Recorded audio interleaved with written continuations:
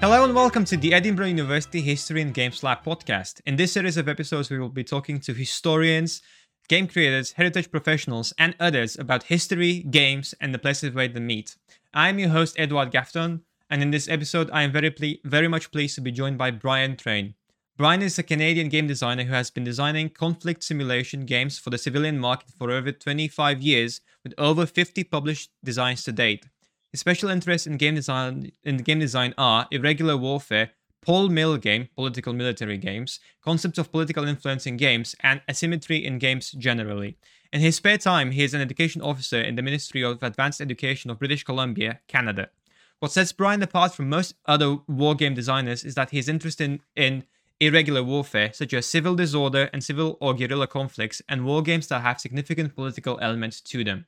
His published game designs include Arriba España in 1997, A Distant Plain, Insurgency in Afghanistan, 2013, co-designed with Volker Runke, which was the guest on episode 10 of this podcast, Colonial Twilight, The French-Algerian War, 2017. A Distant Plain and Colonial Twilight are part of the Coin series, which we've discussed again in the Volker episode, based around his game system presenting guerrilla warfare and counter-insurgency, Coin, around the world. Brief Border Wars, released in 2020, is going to be the main focus on this podcast. Brian, thank you so much for being on. How are you today? I'm doing fine, Edward. Thank you very much for asking me today. I'm happy to be here. Thank you for being on. For listeners unfamiliar with Brian's game, Brief Border Wars, it is a quadri game or set of 4 mini-games on short border conflicts of the 20th and 21st century, using a card-driven system that models the chaotic, stop-and-start nature of these impromptu wars. The 4 conflicts are El Salvador versus Honduras, so-called the Football War, which lasted about 100 hours in 1969, the Turkish invasion of Cyprus in 1974, China versus Vietnam in 1979, and Israel versus Hezbollah, Southern Lebanon, a region of Southern Lebanon, in 2006. So each game in this series takes 7 turns. Brief Border Wars is about aggression and was made for players to quickly finish one scenario and then jump into the other. Brian, we had Volker recently, and so I want to start with your collaboration with him in order to link the 2 podcasts together. How was working on the Coin series, and how did you 2 get to working together? Thanks. That's a great question to start with. Well, I got started in wargaming in about 1979. So I started playing then, but I didn't start designing until about the mid-90s, the earlier mid-90s.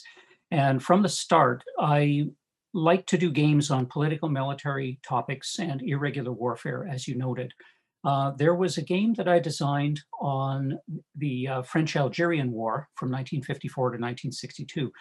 It was called Algeria, not Colonial Twilight. That was a game I did later on the same war, but using a different system. And that game was the first game, I think, to be published in any language about the French-Algerian War. And I published it in 2000. And after the beginning of the American occupation of Iraq in the later 2000s, it started to attract a little bit of attention, I was surprised to find, among the professional wargaming circles. So at the end of 2007, I was contacted by somebody in the Office of the Secretary of Defense, which is part of the Pentagon in Washington, about how he had used my game on Algeria as kind of the framework for a game model he was making professionally in his work on the Iraqi insurgency. And this is 2007, so that's getting quite underway at the time. And he invited me to a conference of a group called the Military Operations Research Society, which is a group of professionals, analysts and such, in the U.S. Defense Department, to go and see a presentation that he had made about his work. And so, I wanted to go see that. I attended this conference. I ended up making a couple presentations of my own about my work. And I was very surprised to see, that my work was actually known among professional analysts, many of whom were hobby gamers themselves, but I was gratified to see that they saw some kind of professional connection or linkage between what I was doing as a hobbyist, a civilian, and their work as professional analysts of contemporary conflict, where we had been working. So while I was at this conference, I met someone who was an instructor at the Sherman Kent School for Analysis, which is where Volko was teaching at the time. So they were teachers together. And it ended up that I worked on a lightened up version of this Algeria game that this fellow could use in his classes, because the Algerian War was one of his case studies on revolutionary warfare. So Volko saw him using this game in his classroom, and he picked up a copy for himself, and he went through it. And part of what was in that game inspired him to create the GMT coin system, because he was then working on Andean Abyss, which was the very first GMT coin system game, and it was about the insurgency in Colombia. And so he put that system together with some inspiration from the system I was using in my game on Algeria. I got to participate in a playtest of Andean Abyss a year or two later, and that's where I could see where he was going with this particular system. I thought it was really interesting, and it amplified on a lot of points that I had been kind of fumbling around trying to make. And I thought that he was doing a good job of putting that together in a pleasing way. And after another couple of years, Volko and I actually met at a conference on professional wargaming called Connections in Washington. And I think we really hit it off, and it wasn't very long before we agreed to collaborate on a coin system game. And as Volko likes to tell the story, he let me pick the topic, and I picked Afghanistan, specifically because it was a real challenge. And also because it was something that was going on at the time. This was 2012, 2013, and NATO had not yet ended its combat mission in Afghanistan. So I thought it would make an interesting study, and it was particularly critical to try and take this game system and put it in a very contemporary setting, while the war was still actually going on. So that's how we got to meet, and it was very, very pleasurable working with him. He's a pleasant person who's open to criticism and always, suggestive and helpful to anybody and everybody who has an idea about something. He is a genuinely pleasant person. And as you discovered in your podcast, he's a very able speaker. He's a very good teacher. He's retired now, but you can see what a good teacher and lecturer that he made while he was working. So good story all around. Yeah. Speaking of stories, I also want to touch on how did you get into wargaming? How did you spark this passion for wargaming? How did this all start? Yeah. Oh, thank you for the question. I did mention to you this before, but I started into wargaming in about 1979, and my uncle sent me a copy of Tactics 2, which is a very old war game from, it was in print for a long time, but it was originally came out in the late 1950s. Very simple war game, but he sent it to me for a Christmas present, and it opened up this whole world for me, because I'd always been interested in military history, and war, like many boys were. And just to see that there was like this whole world of gaming and simulation and all the different topics it could treat of. I don't know if my parents ever forgave him for doing that, but I will always be grateful to him. And this morning, I happened to hear from his son that he had died yesterday, peacefully and at a very ripe old age. But he was a kind man, a considerate man, and I thank him for opening my eyes to this hobby and to this way of looking at the world as I've come to see it through designing games. And with respect, I'd like to maybe dedicate this podcast to his memory. Absolutely, absolutely, and thank you so much for sharing this with us. Thank you. Now I want to speak and I want to touch on Brief Border Wars. How did you end up designing Brief Border Wars? How did that story start? How do you start with? Do you have an idea? Does the war come first? Do the four conflicts fall first, and then you kind of like wrap it up in a neat package, or do you just kind of like have a concept and then you find the wars that like would fit in your game concept? Um, that's a good question. It's some of each. Sometimes I get an idea for a particular game system. I've had about over 50 published titles, and about half of my games belong to maybe one sort of system or family of another, although there can be considerable variation within each game, although it kind of clings to a general system. But then there's about another 25 games that I've designed that are really one-offs. You know, Hmm. it's a system that I didn't use before and I didn't use again. So it's a little bit of both. Sometimes I'll come up with an idea for a system, or I'll hear about a particular conflict and I'll think, oh, well, maybe I could do it this way, maybe I could do it that way. But sometimes the ideas for the games themselves, they can come from lots of different sources. Um, the Brief Border Wars, I would say, has its origin in something that was not quite a dare, put it that way. Because years ago, we were some people and I were kind of hacking around talking on Consum World, which Hmm. is a war game related website. It's fairly old, and usually like old school hardcore war gamers go there. Uh, and we were talking about short wars, and someone talked about the war, the 7 Day War Hmm. in Teschen, in the Teschen region in 1919. And that was a war that lasted only 7 days, and it had a beginning and an end. And someone was saying, "Oh, well, what would go into a Teschen game?" So I thought, and I looked into it, and I thought, well, it wouldn't be a really interesting topic, maybe. But I think the idea of a short war, like a game system that treated of games that were fairly short, bounded in time and space, and that ended up largely where the way they began, um, and were inconclusive, but could still be an interesting matchup, would probably be an interesting kind of idea to explore in a game system. So in 2015, I came out with a game called The Little War, which was a game about another war that was 1 week long between Slovakia and Hungary in Hmm. 1939. So as Czechoslovakia was crumbling, as the Nazis were tearing it apart into different protectorates and things, there was a 1 week interval where Hungary decided to snap up a certain part of eastern Slovakia. And the two armies fought a very, very short war for like 6, 7 days before the Germans shut it down and got on, with the rest of their preparations. Because this was March of 1939, so the invasion of Poland was Hmm. not so far away. But this was the kind of thing that I was looking for. It was very short, 7 days long.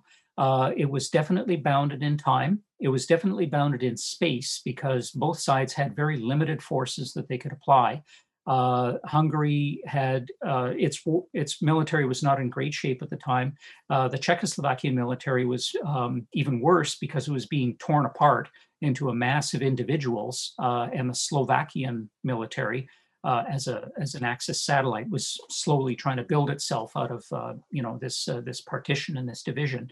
So it was really chaotic on their part. So they had all these sort of ad hoc units that were kind of pouring onto the battlefield, and things ended up pretty much the way they began a week before. Um, and so I picked this particular conflict, and then I derived a very simple system that was driven by a deck of ordinary playing cards that would drive the action. And the idea was that the Slovakian player got all the red cards, Hmm. and the Hungarian player got all the black cards. But the deck of cards was mixed, so the red and black cards came out in you didn't know what order. So it would happen that one side would have more cards than the other, and would be able to get more done in a turn, but would they actually be able to take advantage of that?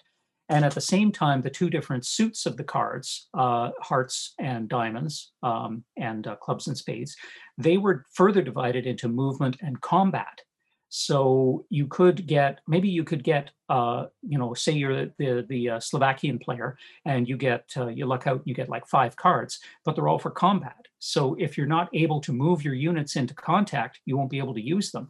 Hmm. So again, you mentioned at the beginning of the podcast about this sort of chaotic stop and start nature of these conflicts that I'm talking about in Brief Border Wars, and that was very much that, because the two sides had really poor control over their own forces, and they had really poor control over the battlefield and the way things were going. And of course, the war, after 1 week, was just boom, shut down by the Germans. So I think that was a good way to do it. So I had this game on the Little War, and it was included as the second game in a package of 2 games that Hollandspiel put out. That's an American print-on-demand publishing company. And they put that out together with a game that I had done in 2014 on the Ukraine crisis of 2014. And that was a game that I designed not on a dare, but over a Hmm. weekend in March 2014, when they had the referendum in the Crimea as to whether to join the Russians or not, and to restore from the days of the Soviet Union. And it looked like that there was going to be possibly an overt Russian invasion, and a large overt war between Ukraine and Russia. As it turned out, it wasn't. But again, I took some time and put together a very quick political military game on the different dimensions of that particular conflict between Ukraine and Russia, where you can fight this conflict, but it doesn't necessarily have to go to a shooting war. Hmm. So anyway, those 2 came out in a double package from Hollandspiel, and people seemed to like it.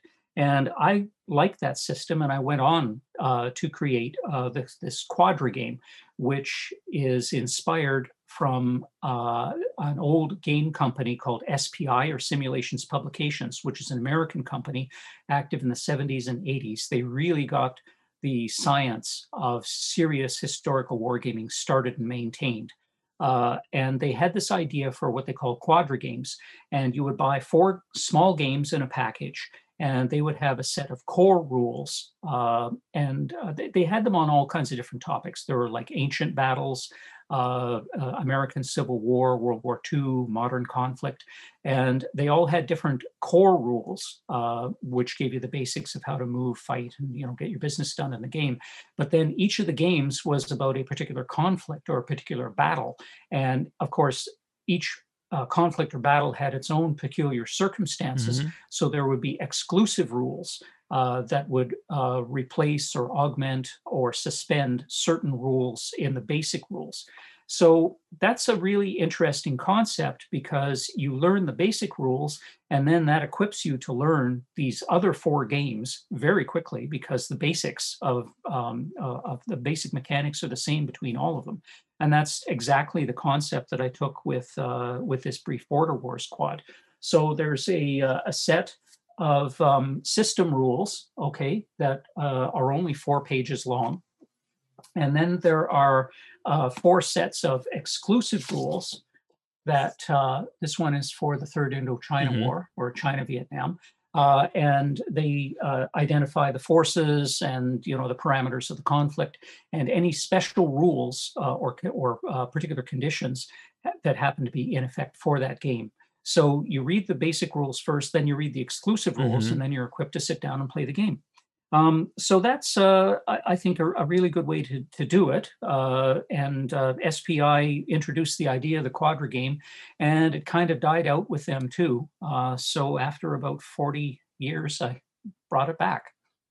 That's amazing. Yeah, and actually, that was going to be my first question on Brief Border Wars. Is like, what does it mean for it to be a quadri game? But I want to then transition to a different question. How was it to go from a large scale conflict like with a distant plane to then with Brief Border Wars? How did you have to change your outlook and like designing these games?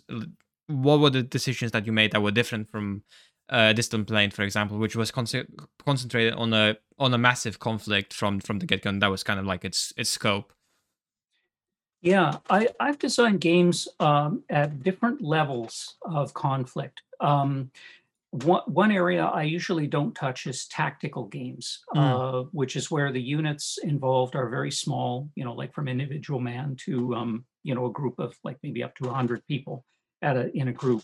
And where the time scales are very short and the ground scales are small. I've really designed only one game at that level, and that's Civil Power, which is a generic game about urban combat, mobs, riots, those sorts of jolly things. Um, the rest of my game output has been either operational scale or what they call campaign level or at strategic scale. And so I find the operational scale, which is where I would put these brief border wars games at the operational mm, scale, because it's in a sense it's like a campaign. It's like an episode of fighting that takes place in the context of a larger conflict. Whereas within a strategic scale game like A Distant Plain or Colonial Twilight, or the other counterinsurgency games I've designed using other systems, they may have uh, they may be divided into campaign phases, but you are fighting a campaign and you're relating it into a larger house, mhm, like a larger context, and that's what you get with A Distant Plain or Colonial Twilight. With these brief border war games, it's a particular short-term phase of conflict. That's divide. That's again bounded by time and bounded by space, and that drives many things. That drives many decisions when you're throwing concepts into the game. Um, when you're doing research for a game, you need to be thorough and you need to be accurate, but you need to be choosy, mhm, and that's very important. I mean, we'll talk about accuracy in games later, but I think it's important to choose and to grade just what was really important. What are the points? Like any thesis or like any work of art, you have an idea that you want to get across, and what are the main components to that idea that you want to get across, and you have to choose what supports that. And what doesn't support that, but needs to be included in the mention, in your work. Uh, and just how well supported is it, and just how consistent, how coherent and integrated is your thesis. So that's what you need to do in an operational scale game. You can't There are certain things that you have to leave out. um, like for example, it's pitched at a certain level where the penetrative powers of tank mhm, guns don't really matter very much. Okay, in a tactical level game, it matters. But on an operational scale game, the kind of things that matter are more like perhaps the command and control and communication systems that each side had, because you're maneuvering discrete units back and forth, trying to accomplish objectives. Now, the particular objectives that you're trying to capture may be territorial or they may be symbolic. Again, that kind of depends on the larger context, the strategic level, as to you know as to what are you trying to accomplish in this? Are you trying to seize territory, or are you trying to reduce the enemy's forces, or are you trying to make some kind of a symbolic, or psychological point? Is and the different games in Brief Border Wars, they all have different contexts in this mhm, sense. So, take, for example, the El Salvador and Honduras War, the football war. As you noted, that was only 100 hours. It was only about 4 days before the Organization of American States made the party shut it down. Now, people like to joke that, oh, yeah, the football war, it was about a football game. Well, mhm, yes, that was kind of the trigger, but leading up to that point, there had been a lot of political and economic and social tension between El Salvador and Honduras because of the economic conditions prevailing in both countries. And there was a considerable conflict within both countries because of El Salvadorians living and working in Honduras and Hondurans living and working in El Salvador. And as the economies of the two countries started to fray, and the governments became desperate, the El Salvadorian government decided that there needed to be some kind of an armed gesture, a Mm-hmm. very decisive gesture made in the direction of Honduras as a way of dispelling this tension and of diverting attention.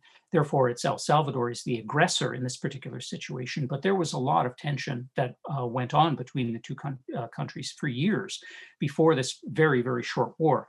However, that was a war that was designed to try and dispel that tension.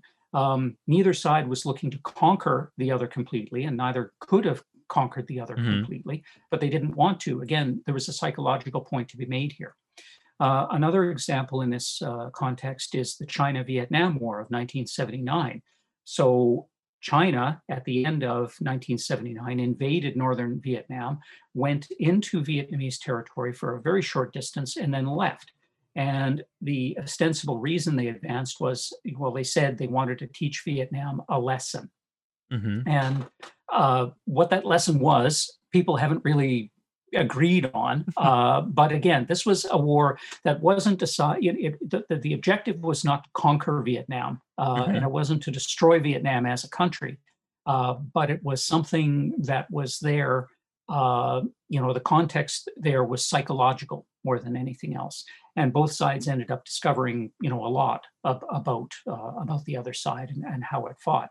The Chinese armed forces, the People's Liberation Army, hadn't fought a war for 30 years. They hadn't fought anything since Korea.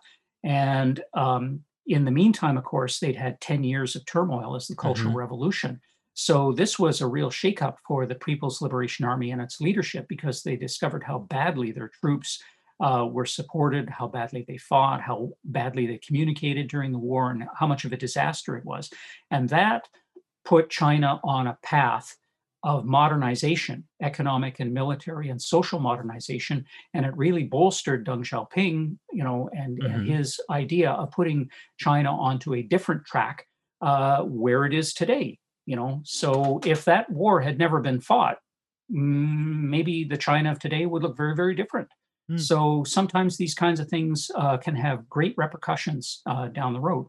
So those are psychological ones. And then the second Lebanon war scenario, that's the 2006 Israeli and Hezbollah one, partly psychological, but also partly kinetic or military, Mm-hmm. because in this match, you have the Israeli Defense Force, which is a regular professional military force, very high tech, very hierarchical, going into southern Lebanon and engaging Hezbollah, which is an irregular force, but trying to reduce their ability to damage Israeli territory and infrastructure with their rocket and missile attacks. So that was partly a psychological war to kind of muscle Hezbollah out of there and teach them, who dominates southern Lebanon, but also to destroy Hezbollah's forces in the only part of Hezbollah's forces that posed a direct threat to Israel itself. So you have those kinds of things. So, again, with a strategic war, you have all kinds of political, social, economic, and psychological factors that come into play. And these in turn affect operational games like these brief border wars that I've been speaking about. Hope that's clear. Yeah, absolutely, absolutely. And I'm just processing and I'm thinking. And you mentioned being choosy, and then my next question is, how did you decide on these four conflicts and why? Like you've spoken at large about the repercussions of these conflicts, but like, what is it that unites these four conflicts? Perhaps is a better question in this sense. Yeah. Well, I did touch on them before. My criteria, and I looked at a lot of Mm-hmm. different conflicts because, border conflicts are not as common now, but are a pretty common, aspect of modern warfare. My criteria were that they be fairly short. So you go from 100 hours in the El Salvador Honduran War to about 2 or 3 months in the China-Vietnam War. First of all, they're short. They have a definite beginning and a definite end. So there is a time, each game is 7 turns long, but each turn can treat a very short period of time or a longer period of time, depending on what's going on and what's being reflected in the game. But they had a very definite beginning and an end. So the end is imposed by, well, the Hezbollah one is ended by a UN mandate. The Organization of American States finished, the 100-Hour War in El Salvador. And China, Vietnam, well, China ended it by withdrawing unilaterally from Vietnam. So short beginning and an end, and confined to a peculiar or particular geographical area. Mm-hmm. Just where you have obviously the border, but not every part of the border can be the scene of a conflict between two countries. So in El Salvador and Honduras, the El Salvadorian player, who's the aggressor here, because of the way because of the way the mountains and hills lie and where the roads are between El Salvador and Honduras, there's quite a bit of border between the two countries, but only part of it is serviced by roads. So essentially, it divides itself into two fronts. So at the beginning of the game, the El Salvador player has to figure out how much oomph am I going to put between this front and that front. And in the China-Vietnam game, for example, that is very, very important. It's a very important decision for the Chinese player, because there were two front commands that were in charge of prosecuting the war against Vietnam, and they communicated very, very poorly with each other. So that is a real limitation on the Chinese player, and it's brought out in the game in that, when you play the cards, you're only allowed to play them on one front or the other. You can't do both. So that's an important limitation, historical and in the game, on the Chinese player. So again, confined to a specific area, and confined to a certain, let's call it a certain level of violence. The armies that are shown in these games are frankly not very good ones, or they've been thrown in they've been thrown into combat on very, very short notice. So El Salvador and Honduras, they're Latin American armies that are maybe not very high quality, not very well equipped. In the Turkish, the Cyprus 1974 one, you have a professional Turkish military that's doing an air and land invasion of Cyprus. So they're professionals, and they're faced by the Cypriot armed forces, which were not very good quality. And you have irregular forces on both sides that were more or less like armed mobs. So that's an asymmetry that you have to bring out. And then in the Israeli Hezbollah one, the Israeli army is one of the most professional armies in the world. However, they were committed in a very staccato, piecemeal way by the Israeli government, piece by piece. And of course, the Israeli army has a small professional corps, but most of it is made up of reservists. And these people have to be recalled from their jobs or their studies or whatever and assembled into their units before they're ready to go. And that's another aspect. That's another limitation on the Israeli player in that particular game. So that all contributes to the kind of chaos and start and stop nature, because these wars just, they just kind of poof appear, and they're fought for a short time, and then they're shut down. Yeah, and you mentioned asymmetry, and I want to ask you, how does asymmetry in your games make for interesting matchups, and particularly in Brief Border Wars? Well, most of my games have some kind of level of asymmetry in them. It's very rare in any battle where you would find the two forces more or less identically organized, equipped, and led. Asymmetry is all about war, and you don't want, I think if you were a general, you wouldn't want to fight a battle against someone who was just like you, even though that's kind of how they train. You don't want to fight against someone who's exactly like you, because, he's got the same advantages, but he's got the same disadvantage. You may have some knowledge of how to go about it, but you really don't want it to be fair. And so that kind of unfairness you kind of want to bring out when you're designing a game about an asymmetric conflict. You want to stress these asymmetries where they make sense. And then, of course, because they have to be a sort of enjoyable game, because that's what differentiates sort of civilian hobbyist games like what I do from professional analytical games, because they're not interested in making it enjoyable as a game. So with me, I have to, try to be as true to the history as I can, but introduce things into the game to make it an interesting, make an interesting matchup between the forces, and make sure that both players are challenged in trying to come up with, with a workable plan to win the game. And winning, of course, there's all kinds of different winning. So there's asymmetry in forces, there's asymmetry in organization, there's asymmetry in objectives. Again, like I mentioned in a couple of the games, like the Israeli Hezbollah game and in the Cyprus game, there's a very large asymmetry between the two forces because you have professional Turkish military, although it's small in size and it's operating at the end of a very long logistical line. And then you got the Israeli professionals versus against the Hezbollah irregulars. So there's that asymmetry, but they also have their own limitations. Like I mentioned, for example, the reservists who have to be mobilized. And the more reservists you mobilize, the greater chance you'll have of dominating, but you end up giving up victory points, which is how you win the game. If you mobilize too many, because that throws a serious wrench into the Israeli economy and society. So you don't want to do too much of that.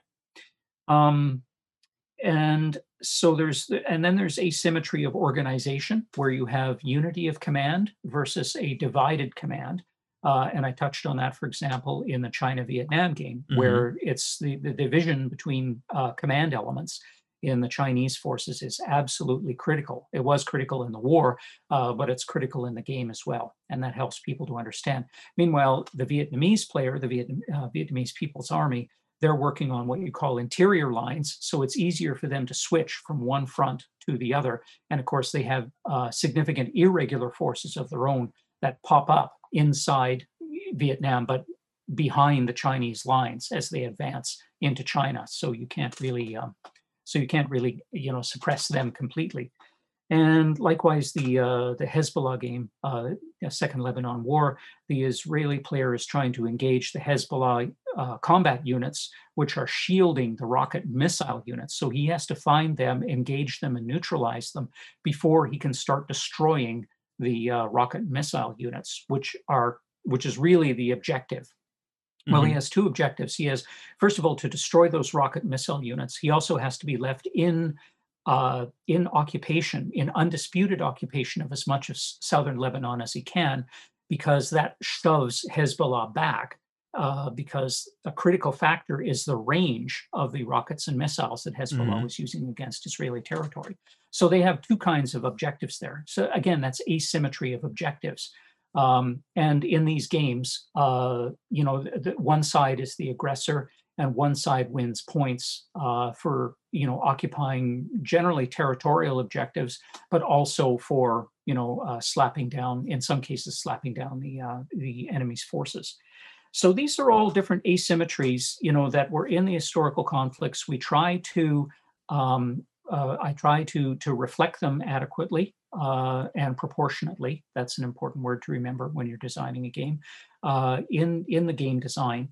And then you try and work it even further. So in all of these Brief Border Wars games, there are sets of optional rules and variations that you can throw in further.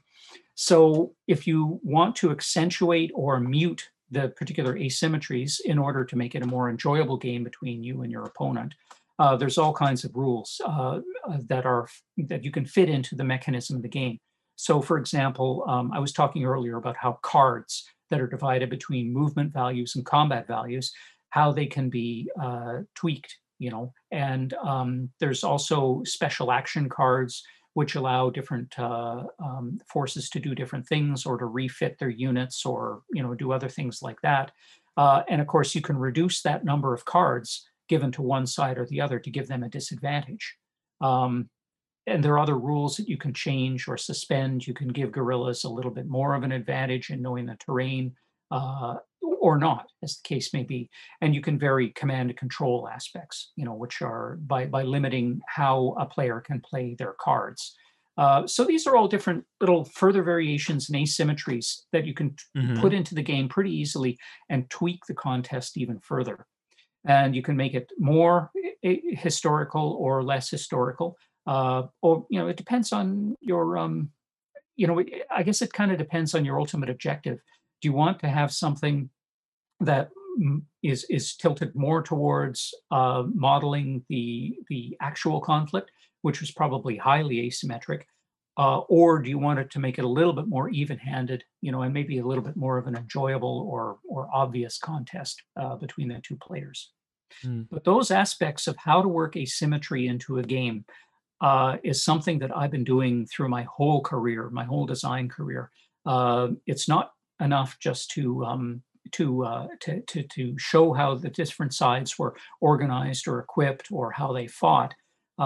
It's also you can even work it in that they have different philosophies of warfare, different doctrines, to the point where they're actually playing different games.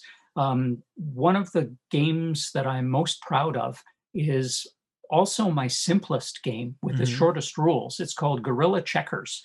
And I was working on this particular game here, this one here. Sorry, I have to point this one. There we go. Yeah. This Kandahar one. Sorry, it's the screen's backwards. So that Kandahar game, I happened to be working on that with some other people, and I was lying awake one night thinking about the conflict in Afghanistan. And both forces in Afghanistan, the coalition and the Afghan government forces, sort of like the Western forces, and then you have the Taliban and the warlords who are irregular forces. Both of them are there in Afghanistan. They share the same time, they share the same space, but they treat the terrain completely differently, both the physical terrain and the human terrain. So essentially, I had the idea that you have these two opposing forces on the same map, in this case, but they're playing different games at the Mm-hmm. same time on the same map. And so Guerrilla Checkers is kind of a mashup of checkers and Go, where the counterinsurgent player skips over these irregular pieces like a king in checkers, and they can kill large amounts of and disperse large amounts of insurgent forces in one go. But they have to watch themselves against being surrounded and engulfed by insurgents, which is the Go part of the game. And you play it on a checkerboard. So games take maybe 15, 20 minutes. It's very, very simple rules. The game's got a few digital, it's had a few digital ports, but of course everybody has the pieces that they could play a game. Mm-hmm. But this is one of the simplest games that I've ever designed, and it's the one that I'm proudest of because it's the one that's distilled right down to the essence of asymmetry between the two. Where, as I said, you have the two sides are playing different games on the same board at the same time.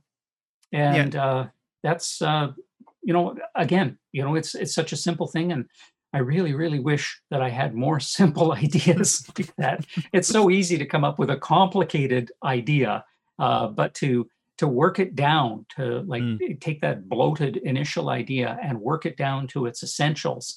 Um, uh, I did a talk a while ago about simple games and the value of simple games. And there's a quote by Saint-Exupéry about, it's beautiful when there is nothing left to take away. Mm. And knowing when to stop taking away, I think, is an important part of how you approach many things in life, not just game design. It's beautiful, yeah. And I'm thinking, all of the games that you mentioned, Tactics 2, Little War, Guerrilla Checkers, to all of these, I will add links in the descriptions for our audience to check out further. I want to get to the big question that we ask everyone that comes on the podcast about games and games being historically accurate. Should games be historically accurate? And I know we've touched upon this, but what is your honest take? And we just spoke about this simple design and not having to take anything away. But how about games that do have something that you can take away from in terms of like how you perceive history and perceive historical fact? Should all games be historically accurate? Why are your games historically accurate? Is perhaps a better question. What is your take on this? Well, yes, historical games should be historically accurate. A game like Stratego it can't be really historically accurate because it's just red versus blue and it's an abstract contest. But where you're trying to touch on, where you're trying to present, let's call it the the the essence of an historical conflict. If you're trying to be serious about this at all, um, then yes, you need to be as accurate as possible. However, there are functional limits to that accuracy.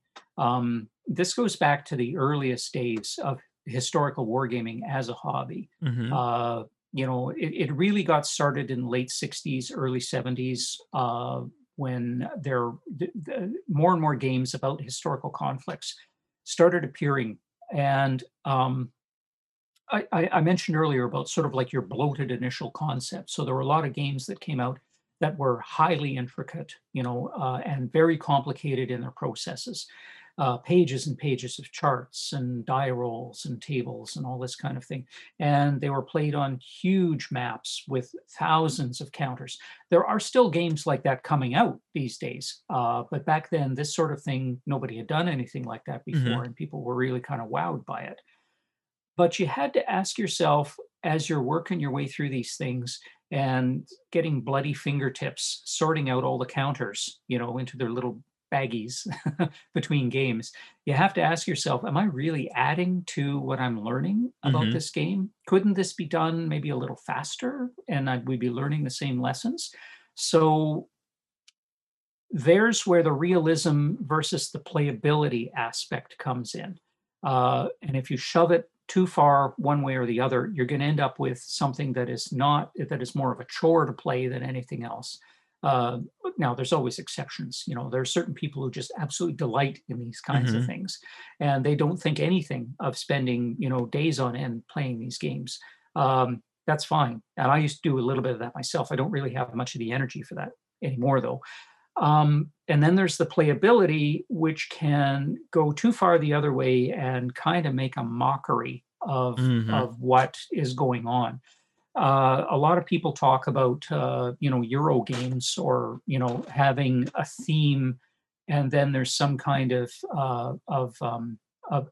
they have a mechanical theme, and then they have some kind of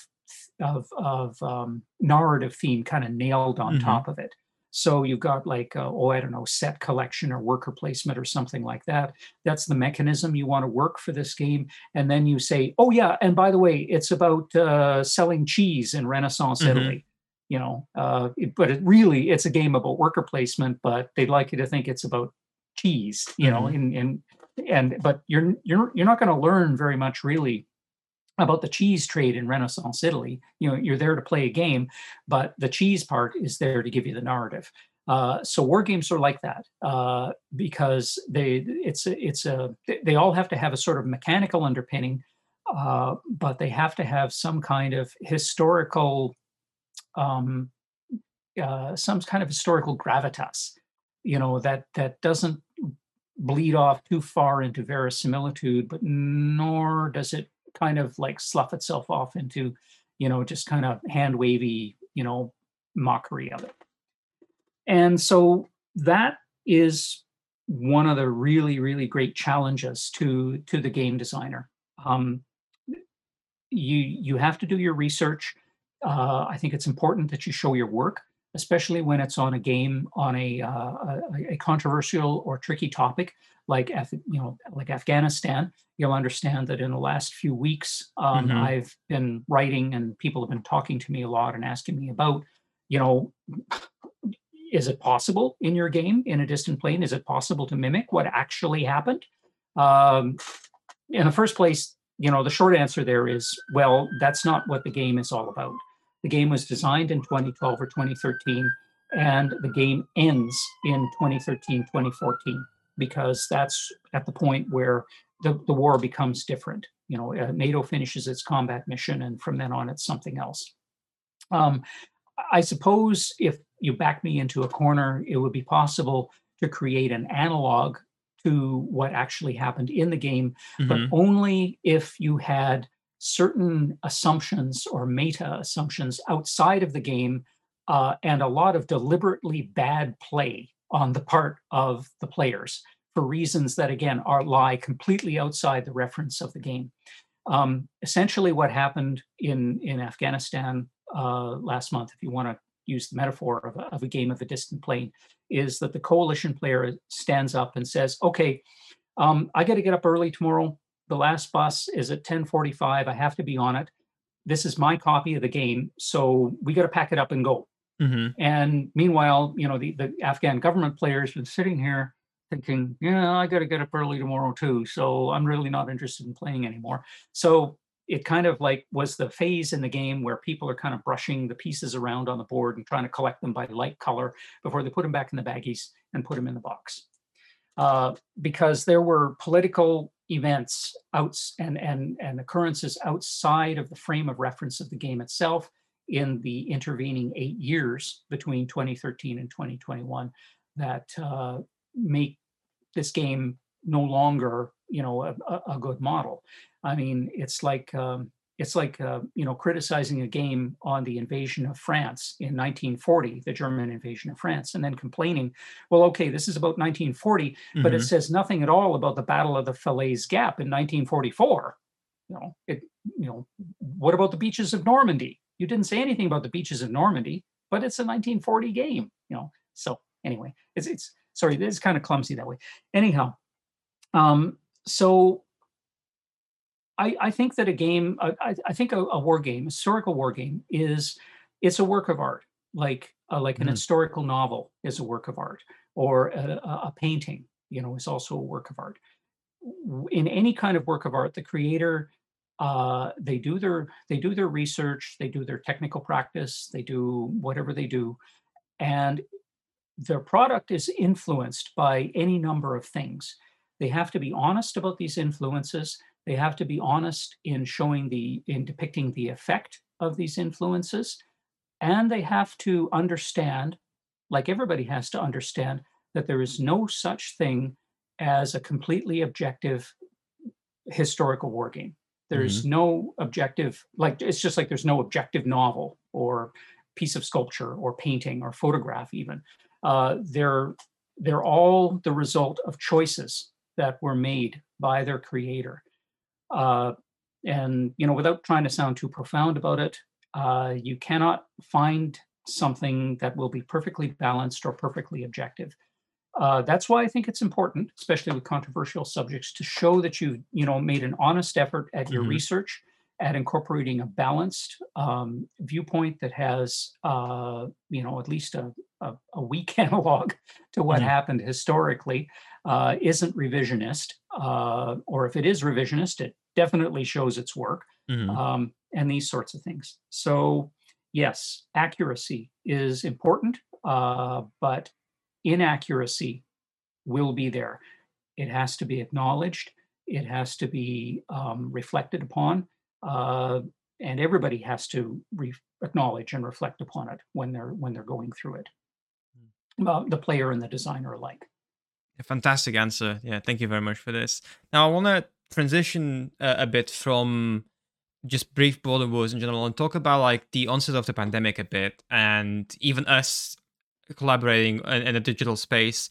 Like us, many players have started using Tabletop Simulator to play your board games online. How did you find this transition from players gathering around the board to now playing board games on the computer? How was it for you? Well, I'm old school. I'm Mm-hmm. 56, and I started playing in 1979. I am not a big computer war game player. I have never been a big computer war game player.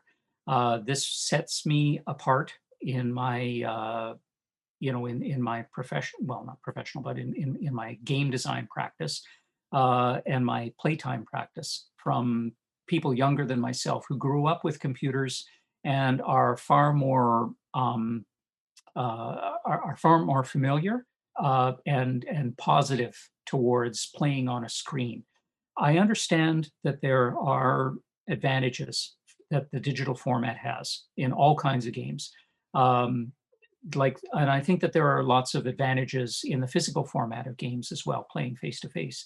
The pandemic, of course, has thrown a wrench into all of that. So it was it was scarce enough that I had a chance to get together with other people before the pandemic to sit and play games. My city is not very big. Not a lot of people are into the same kind of games, Mm. that I was playing with. And of course, the people that I normally play with, they're also game designers. So we Mm-hmm. don't we normally don't play games that other people have designed. It's in a sense it's sort of like a murder board, like a kind of semi-hostile play testing of what Mm-hmm. of what Ian or Brian or Steven has come up with lately. So we tend to do that. It's kind of eating off each other's plates. But of course, with the pandemic, that went away, and so many people made the leap to digital. Uh, Me, reluctantly, I went to Tabletop Simulator because every attempt that I've made in the last 3 years to learn how to do Vassal. I don't know if your Mm-hmm. listeners would be familiar with Vassal. That's a computer program that ports board war games. It's used a lot for historical board war games. It had defeated my every attempt to try and learn it. And so I learned about Tabletop Simulator, and it's much better at creating a or a digital analog of a physical game. Mm-hmm. So it seems to kind of try and strike the middle ground there. I learned it and I got a little bit of facility with it. I have a few games of my own that I put up on Tabletop Simulator. Partly it was because of the pandemic, and partly it was because of home renovations. Mm-hmm. Um, about excuse me, about 4 or 5 months into the pandemic, my wife decided it was a good time to do some renovations in the upper part of the house, which included my study and my usual gaming area. Well, my usual gaming area is down here where I'm sitting right Mm-hmm. now. However, all of my office stuff, my day job came home, and then my day job came home and went into my study. Then Mm-hmm. my study came downstairs and established itself on the table where I'm sitting now. So everything was on here, and of course, I have no horizontal surfaces, to play on. So willy nilly, I had to go to Tabletop Simulator because it was like the last playable surface left to Mm-hmm. me. So again, it was partly it was the pandemic, yeah, in both wises, but just not just because we weren't being able to be around people anymore, but also for me, it was because I lost, my physical space to do Mm-hmm. solitaire testing and modeling of games. So besides the tabletop modules that I've made for a couple of my games, Gorilla Checkers is one of them. Um, and I've been working on a couple of prototypes of games as well on Tabletop Simulator. Um, I got to say, though, personally, I don't find it that great. Mm-hmm. I'm old school. I kind of like the feel of a physical prototype and of manipulating pieces, with my fingers and not with the mouse. Um, it's the tactility of it. Like there's the direct face to face experience in being with a table of people and playing a multiplayer game that you just don't get online. So it's a substitute. It's not the best substitute, but beats doing nothing. Mm-hmm. It's I found it a challenge a little bit to get into Tabletop Simulator and how to put things together and move things around. Uh, but I like it a little bit more now. But as soon as things stabilize and we get back to talking and working with each other again in person, I think I'll be back to my physical map and my counters. Mm. Yeah, and so will we actually at the lab now that I think about it. Yeah. You've written and spoken a lot about like self-publishing and the advantages of self-publishing, and I just want to ask you in general, what advice do you have for people wanting to self-publish their own games today? What is the number one advice you would give someone who's interested in self-publishing? Do it. Do it. If you have an idea, if you've got something that stimulates you to the point where you want to put in the time and the effort to make a game, do it. It will pay off in so many ways. It won't pay off in money. Mm-hmm. I'll tell you that because I have been publishing these games for 25 years. As I said, I have over 50 verging on 60 published titles now. And all the money I have ever made, I'll be honest with you, all the money I've ever made in publishing these games is equal to about the first 7 months of pay at my Mm-hmm. day job, for this year. So a long time ago, one of my first publishing outlets was an outfit called the Microgame Design Group with a friend of mine.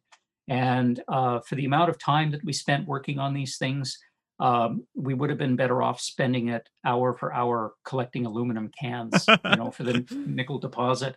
Uh, Really, very few people make serious money off of games, and if they do, it's not from war games. Mm-hmm. Uh, the great majority of all the money I've ever made has been just three titles: A Distant Plain, Colonial Twilight, and Knights of Fire, which is a game that came out a couple of years ago about the street fighting in Budapest in 1956.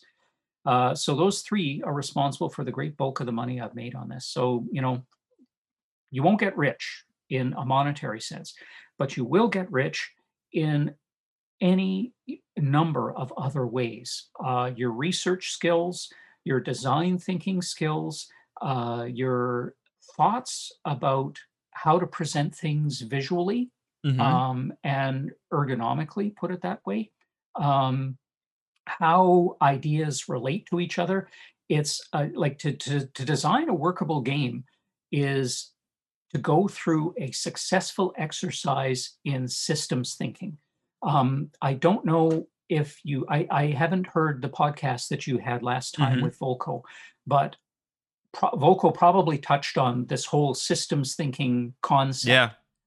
Yeah, good. He explains that far better than I possibly could. And that's exactly what game design is. It's systems thinking. And because you have all these little systems that feed into bigger systems, and a perturbation in one part of the mechanism will have an effect elsewhere in the mechanism. And for you to put a game design together and tune everything and have it work like that, and yet it still says something, relevant and what you wanted to say about a particular conflict and of course, it doesn't have to be about armed conflict. Mm-hmm. There are so many games out there about political and social movements that use, Eurogame or sometimes war game type mechanisms to make points about this. I don't know if Volko was talking about the Zenobia He Awards. was, yeah.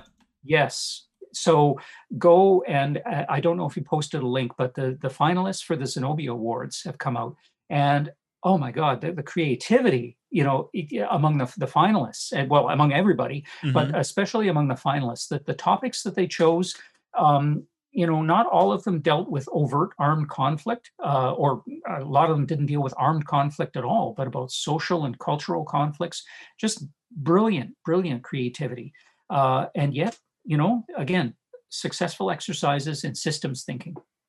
And to make all of that work will affect you in the way you think, the way you relate to your day job work, the way you relate to your studies, the way you relate to other people, and the way you relate to the world, and just how you set ideas in order and how you work them out. Um, and if you really apply yourself, your writing will be better too. Mm-hmm. Uh, I I have my day job is I work, as you noted, I'm in my spare time. Haha. I'm an education officer in for the government of my province, British Columbia, that deals with post-secondary education. I've been in the public service for about 27 years now. My first few years were spent in a different ministry, the Ministry of Health. Mm-hmm. Um, and I was looking for a different job. I wanted to go to a different ministry. And it wasn't very easy. And in the end, I found the job where I'm working now, over 20 years later. I'm very happy in it. And I was given to understand that one thing that helped me to get this job was the quality of my writing. And I put that down to having learned something about how to write game rules, because writing game rules is a very exacting form of technical writing and technical Mm-hmm. documentation. And of course, you have to, I mean, okay, you're a language man yourself. You understand about what has to be done in order to try and communicate clearly. And so the discipline that you have to instill in yourself in writing a clear set of game rules and getting your points across, that helped me get a better job. I'm very Mm. happy where I am now. Yeah, that's a wonderful answer. Thank you very much. Yeah, it's about becoming rich yourself rather than like I suppose amassing, you wealth in that sense. Um, Heading to the final part of this podcast, I want to ask you just personally, which games would you recommend to our audience? What are you playing now? What kind of games are you into when you can, even in a digital space or in a physical space? What have you been playing? What can you recommend? Well,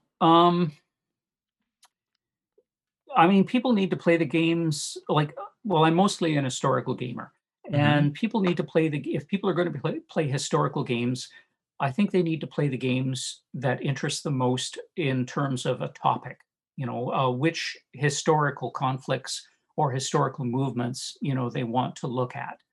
I think that would maintain a lot of your interest because it's an effort of will to sit down Mm-hmm. and learn one of these things. Even a simpler game, even a simpler war game is yeah, among sort of the upper reaches of complexity for a multiplayer Euro themed war game.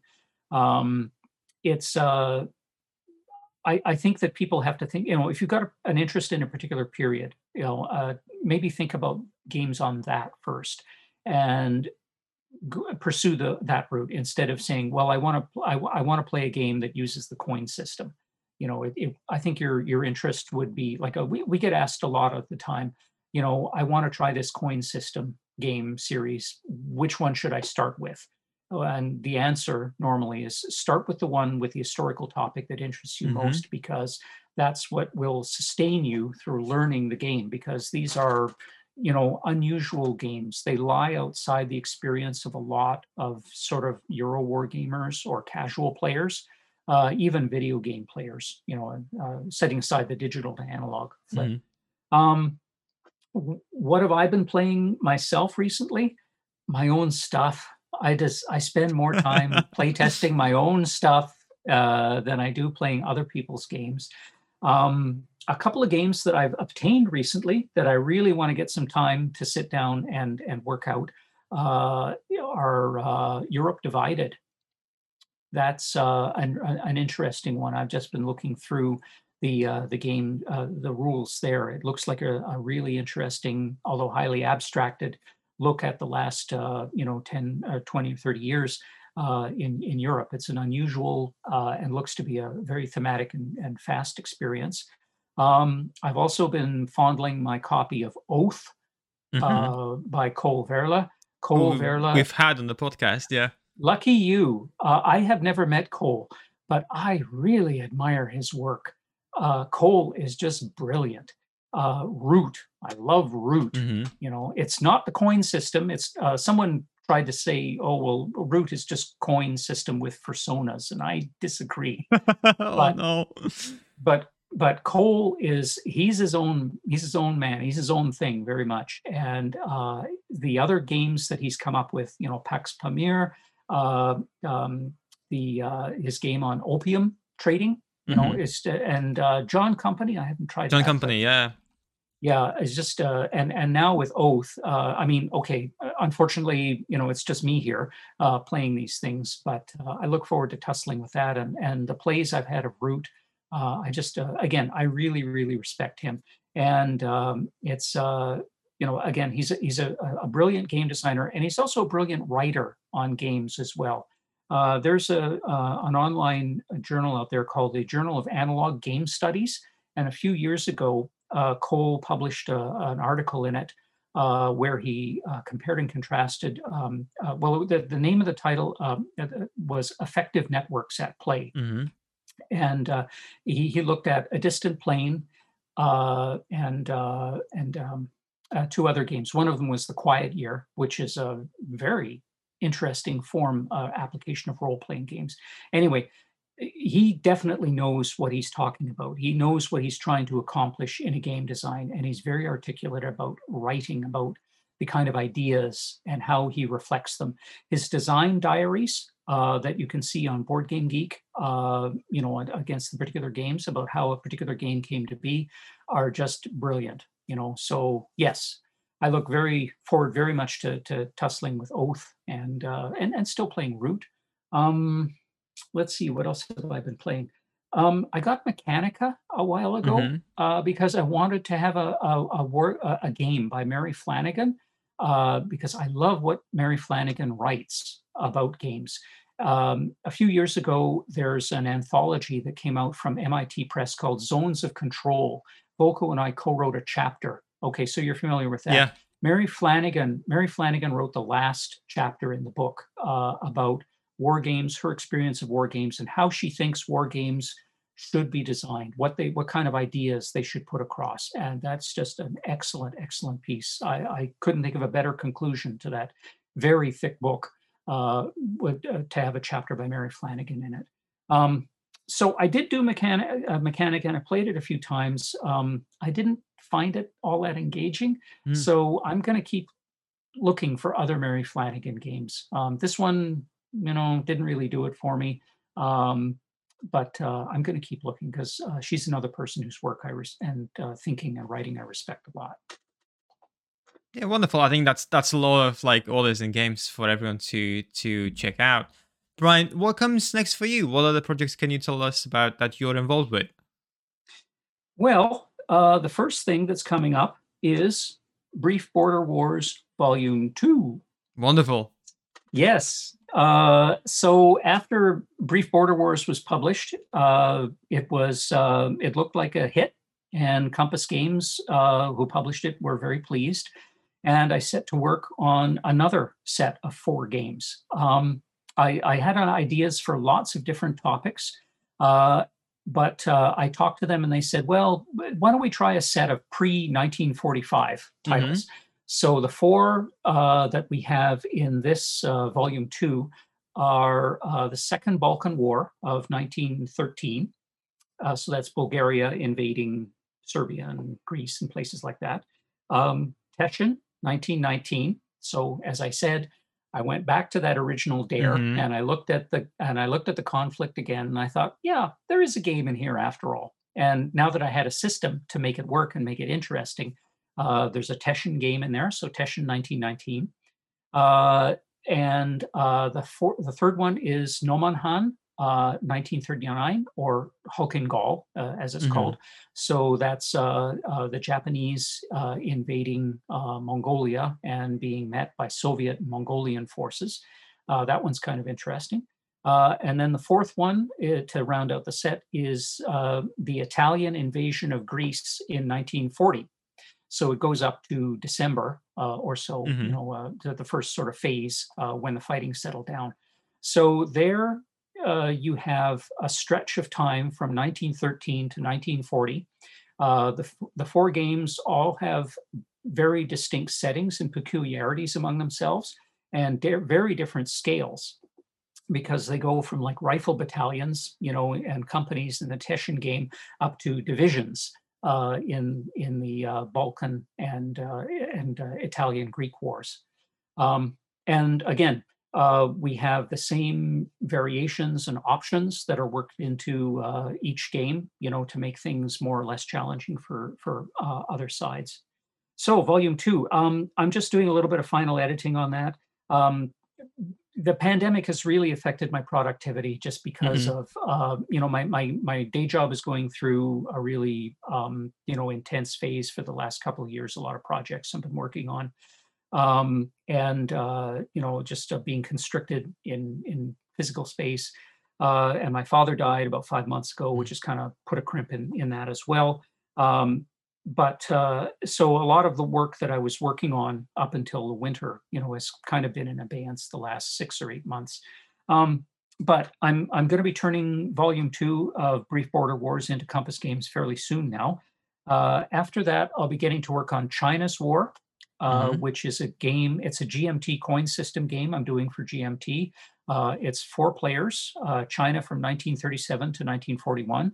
So you have the Japanese, the Kuomintang Central Army, warlords, and the Communist Party. So it's a 4-cornered contest. And it's interesting. It'll be like the largest application of the coin system because the map Hmm. is all of Eastern China and it covers four years of conflict. So we started, I got that to the point where it worked pretty well, and I put it in, it's now in playtesting. It's with a Mm-hmm. playtester and developer with GMT. Although, again, the pandemic has really slowed things down for everybody's development and production. So I don't expect, people are waiting for it, but I don't think it's going to be out for another couple of years at least, Mm-hmm. just because of the problems with just simply getting games printed and produced and shipped back to the United States and sold. I've also been working on a revision, a drastic revision of a card game I did a few years ago called Caudillo. This is a game that I designed in 2013 on a very thinly disguised post-Hugo Chavez Venezuela. Mm-hmm. And it's a card game about power politics and about filling a power vacuum after a strong, charismatic character, a Caudillo, departs the scene. So who's going to be the next Caudillo? So it's in this made-up country. And I put out a game and a free version of it. There's a page on my website where with 6 or 7 free games on it that people can download and print out themselves. And that's one of them.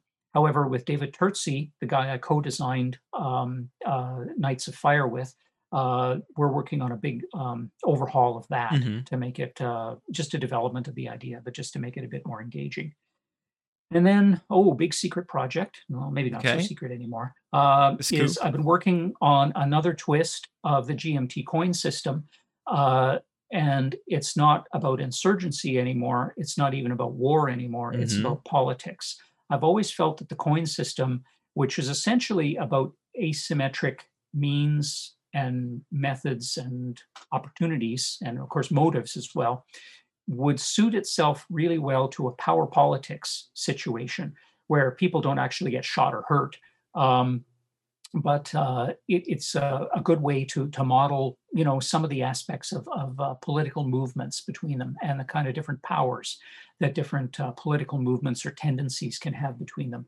So politics is a fairly popular theme in Euro games, Mm-hmm. but they all go off in one direction or other. A lot of them are about factions within party politics and that kind of stuff. And that's kind of brushing up against it. So this is a reboot of an SPI game about Canadian politics years ago, but now I've rebooted it through the GMT coin system, and I've been working on that.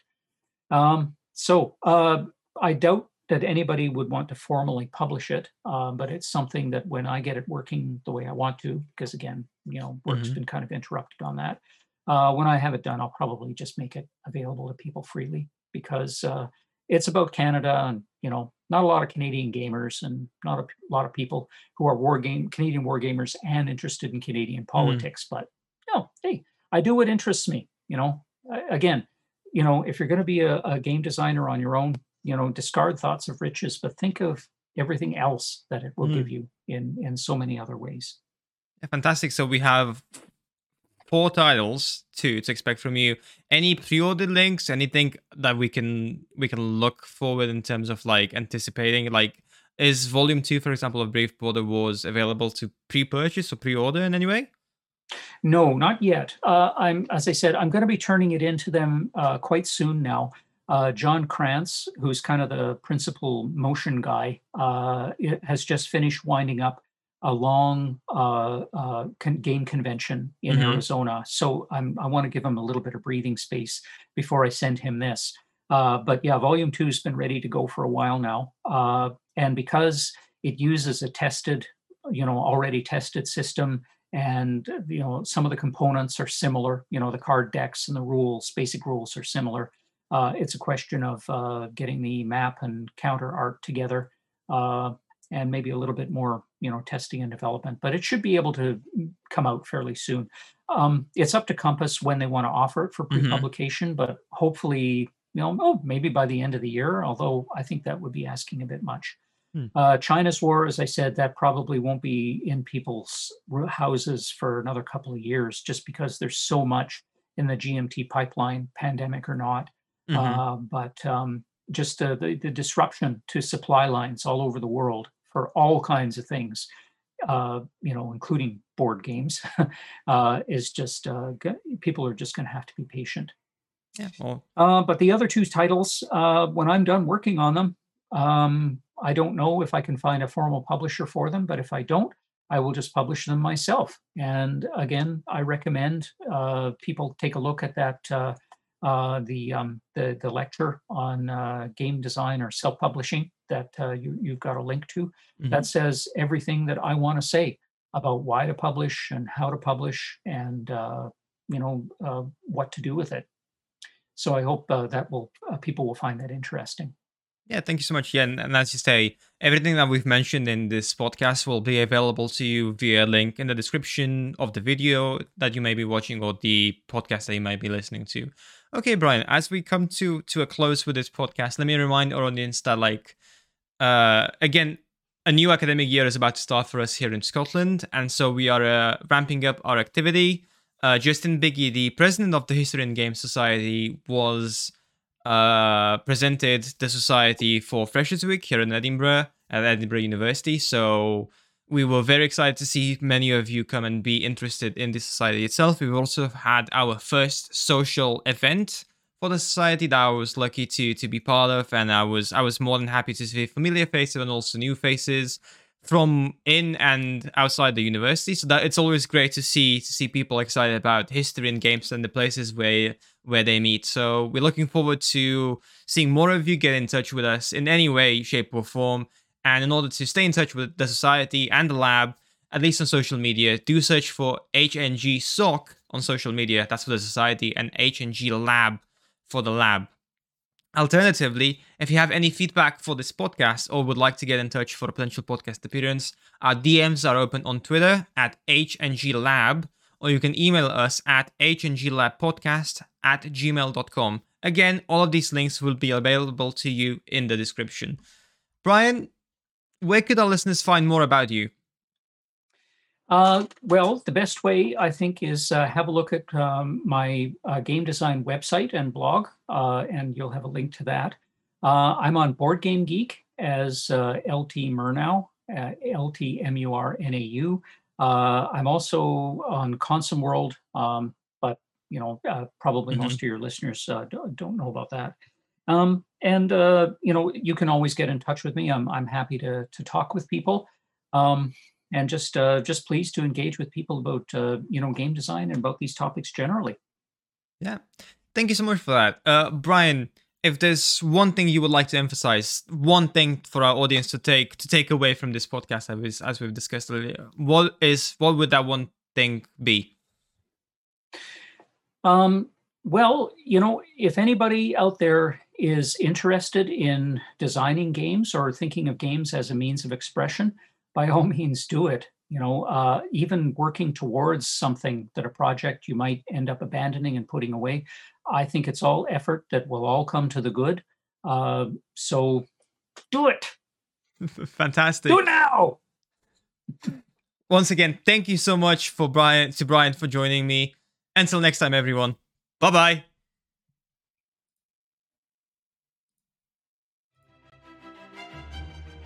The Edinburgh University History and Games Lab podcast is a production of the Edinburgh University History and Games Lab. For more on us and future podcasts, connect with us on Twitter, Instagram, and or Facebook by searching for Edinburgh University History and Games Lab, which should be the first result. Music for today's episode is Call to Adventure by Kevin MacLeod, used under filmmusic.io standard license. For more information on the link and the license, please check the show notes. Thank you for listening, and please join us next time.